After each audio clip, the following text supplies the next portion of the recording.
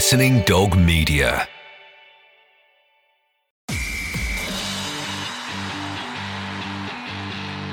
Ruck It with Kieran Bracken and Nick Easter. The rugby podcast that doesn't take itself too seriously. Welcome to Ruck It. Today we're joined by Rav Wilding. He's had a career in the Army and in the Met Police, playing rugby for both of them. And of course, we know him as being a presenter on Crime Watch. Ruck It with Kieran Bracken and Nick Easter. How are you, mate? Are you good? Yeah, all good. How are you? Yeah, not too bad. Thanks for joining me and Brax on the Ruck It. Appreciate your time, mate. Busy day? Yeah, doing the show. So I'm in Wales. I'm the only English bloke. So, early start, 5:45 start. So it's nice. Yeah. They let you in this time, did they? Yeah, just about. At least you don't have to pay to get in. You still look like you got makeup on. You look remarkably good, my friend. Look at you. You look great. It's because it's week one. You wait until the third week, I look like a zombie. Well, I love some of your pictures. You just had a little one, haven't you? Which is fantastic news, which is great. So I can't see any wrinkles yet, but Nick's got one little fella and I've got three boys. So look at the state of us. So you can say sort of, well, you can see who looks worse. Brax looks like a shower of poo. I'm getting there. You can see I can't even be bothered to shave and bits and pieces. You're looking nice and fresh, mate. But you can see the slow deterioration of it all. How's the little one?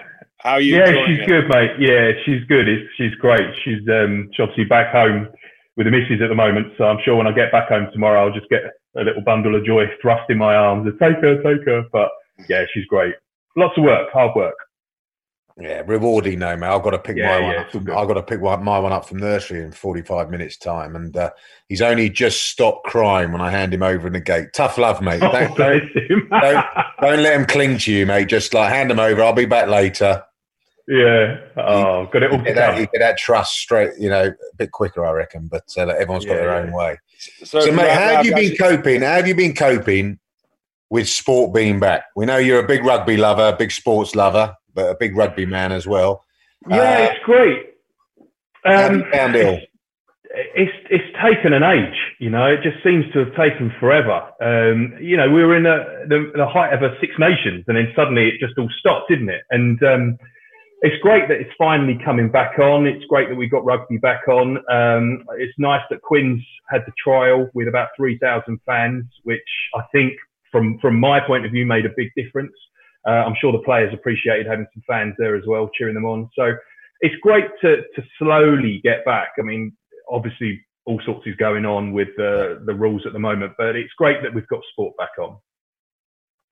And one of the things, I mean, I just want to get your position right, because I believe you were a centre, but I suppose, I think you sort of, as years went by, you ended up maybe in the back row. I don't know, like Nick Easter, number 8. That's kind of how it works, Brax. Basically, I was either a 15 or a centre, but as I got older, the number on my back got smaller.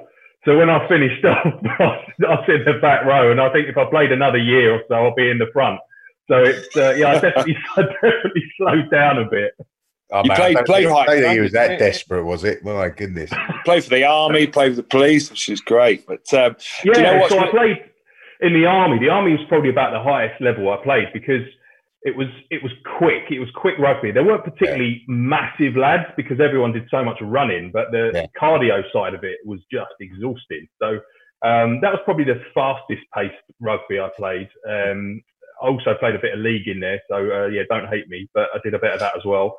I played a lot there. In the police, played as well, which was some decent players in there. There's some obviously it's got a big history of representation in the national side as well from the police players. So I played some good rugby there, but I think the quickest rugby was probably the Army. That makes sense, doesn't it? Mate, I have to say, actually, playing all around the world, and coming across teams that like to bend the rules and dirty teams. When I played for my old boys, when I was at uni and went, I used to go back in the holidays, play for my old boys, just keep fit, play in a different team, be part of a different team. We played the Met Police a couple of times, mate. The dirtiest team. The dirtiest team. And this is back in like the late 90s, and I was a young student. And and I've still got a lot of respect for the police and everything. Lead by example, law abiding, all that. Not on a rugby field. They'll bend the rules, mate. And as you say, that they've got some very, very good players, but at that level, sort of, it's probably level 7, level 6 rugby or something. You've got a discrepancy of fitness and everything, but you've got some wily old characters there, mate. There's some big old lumps, isn't there? Yeah, it doesn't surprise me, unfortunately. Yeah, there's some big old lumps and tasty players as well. But good times. It's all about having a laugh, isn't it, for me? Rugby, for my sort of level, it's about enjoying it, grassroots stuff, and you certainly get that with the Cops. Yeah, because I was just going to mention people like Wade Dooley, Dean Richards, Mark Mayfield. Paul, all pretty violent people, actually. Yeah. Do you know what? I'm really interested in, on this podcast, we're talking quite a lot about Pat Lam's latest rant about the fight on the pitch with Piutau and Skivington. It's interesting what your take on it is, because he was saying quite rightly, if you're on the street, you get a chance to defend yourself, and yet both of the players got 3 weeks. But then I have watched the video now, and actually Piutau does punch him first. So I don't know why Pat Lam said he's retaliating, but it's quite interesting because now, rugby sort of folklore is, you take a punch, you don't respond, and that's the rules of the game. But in a way, Pat Lam has a point to some extent. He does. I actually saw him say, I've got a certain amount of sympathy for him. He's absolutely right in what he's saying about, common law, self-defence and all the rest of it. But rugby rules are what they are. And, you players had it drummed into you, certainly the last few years of your playing time, that any retaliation is going to be taken so seriously. And I think that's what they were looking at with Piutau, the fact that he retaliated, and that's what got him in trouble. But when you look at it, he doesn't look as bad as perhaps what it could have been. There's red cards and there's really, really bad red cards. Yeah. And unfortunately, letter of the law, it does. I can see why Lam, was a bit angry about it. Because Alan Solomons countered that. It was yesterday, actually. Yeah, it was, the following evening, when Worcester were playing Bath.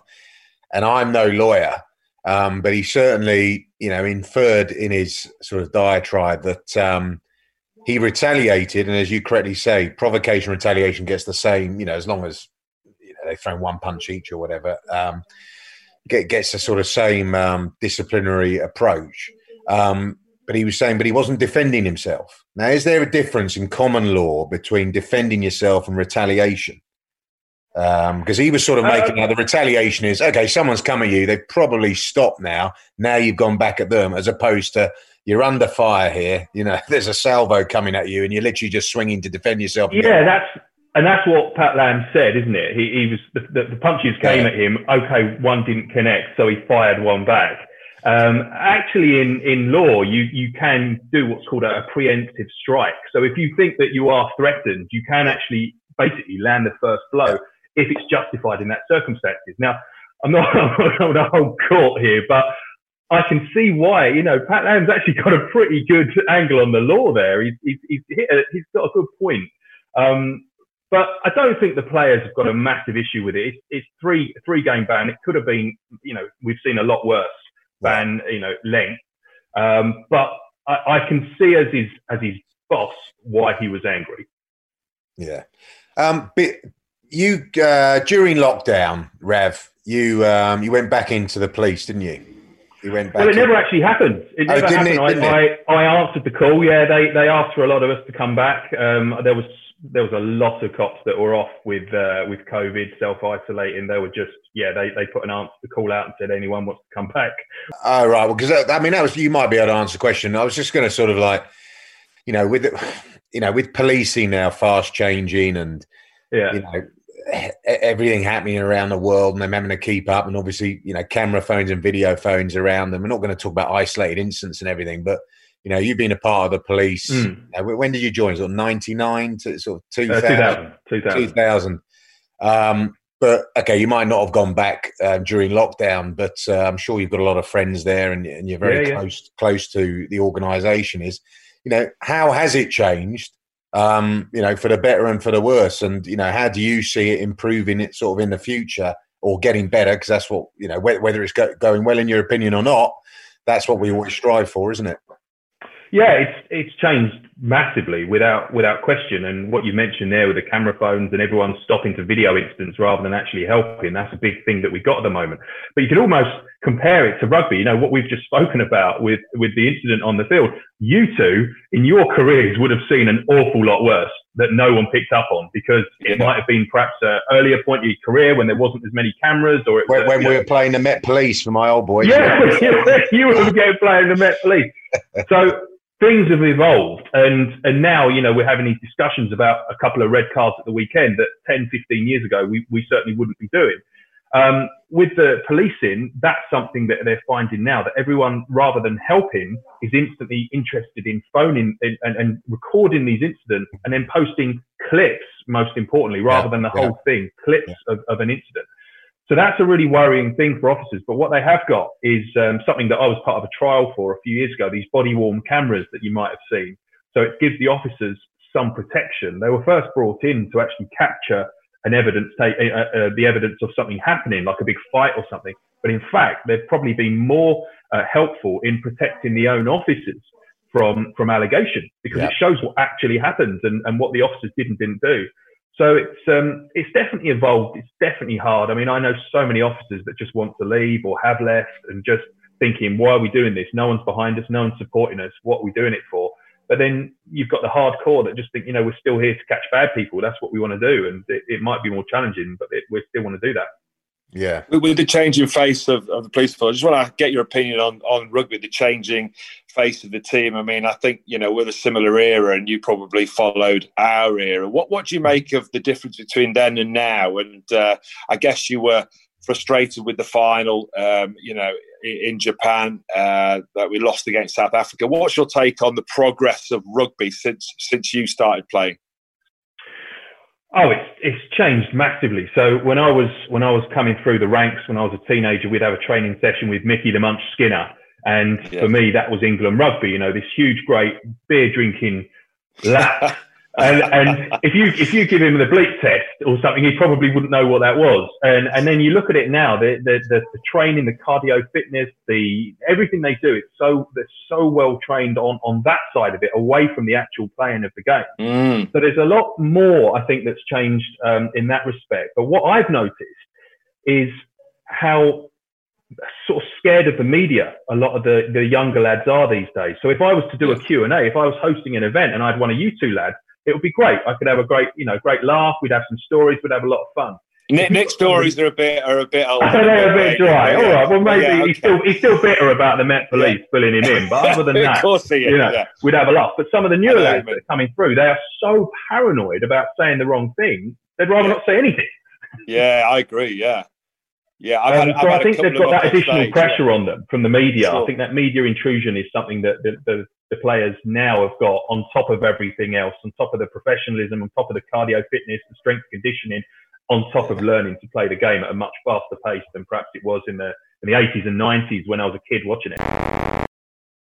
Few of them at Twickenham, and it's almost like one-word answers. You know, it's they're very scared of what they say and what might be used against them. But although Ellis Genge did call me a sausage after one of the games, which was quite funny, and I interviewed him straight afterwards. So some of them can speak their mind, but you know, I noticed you've done quite a lot of reality TV show, and the one of them I'd have expected you to do really well in was the Strictly Come Dancing, because I thought you'd have a bit of rhythm and stuff like that. But really? of all the things you've done, there's quite a lot. I've just seen you have done quite a lot. So one of the you won the Weakest Link. Is that right? You won Ready Steady Cook, which is pretty good. Although Mastermind, we won't talk about Mastermind. Oh, the last one, I did it again. I did it twice. The last one. What was your specialist subjects of Mastermind? Well, come on, Nick, it's a highbrow show, isn't it? So I did In-Betweeners.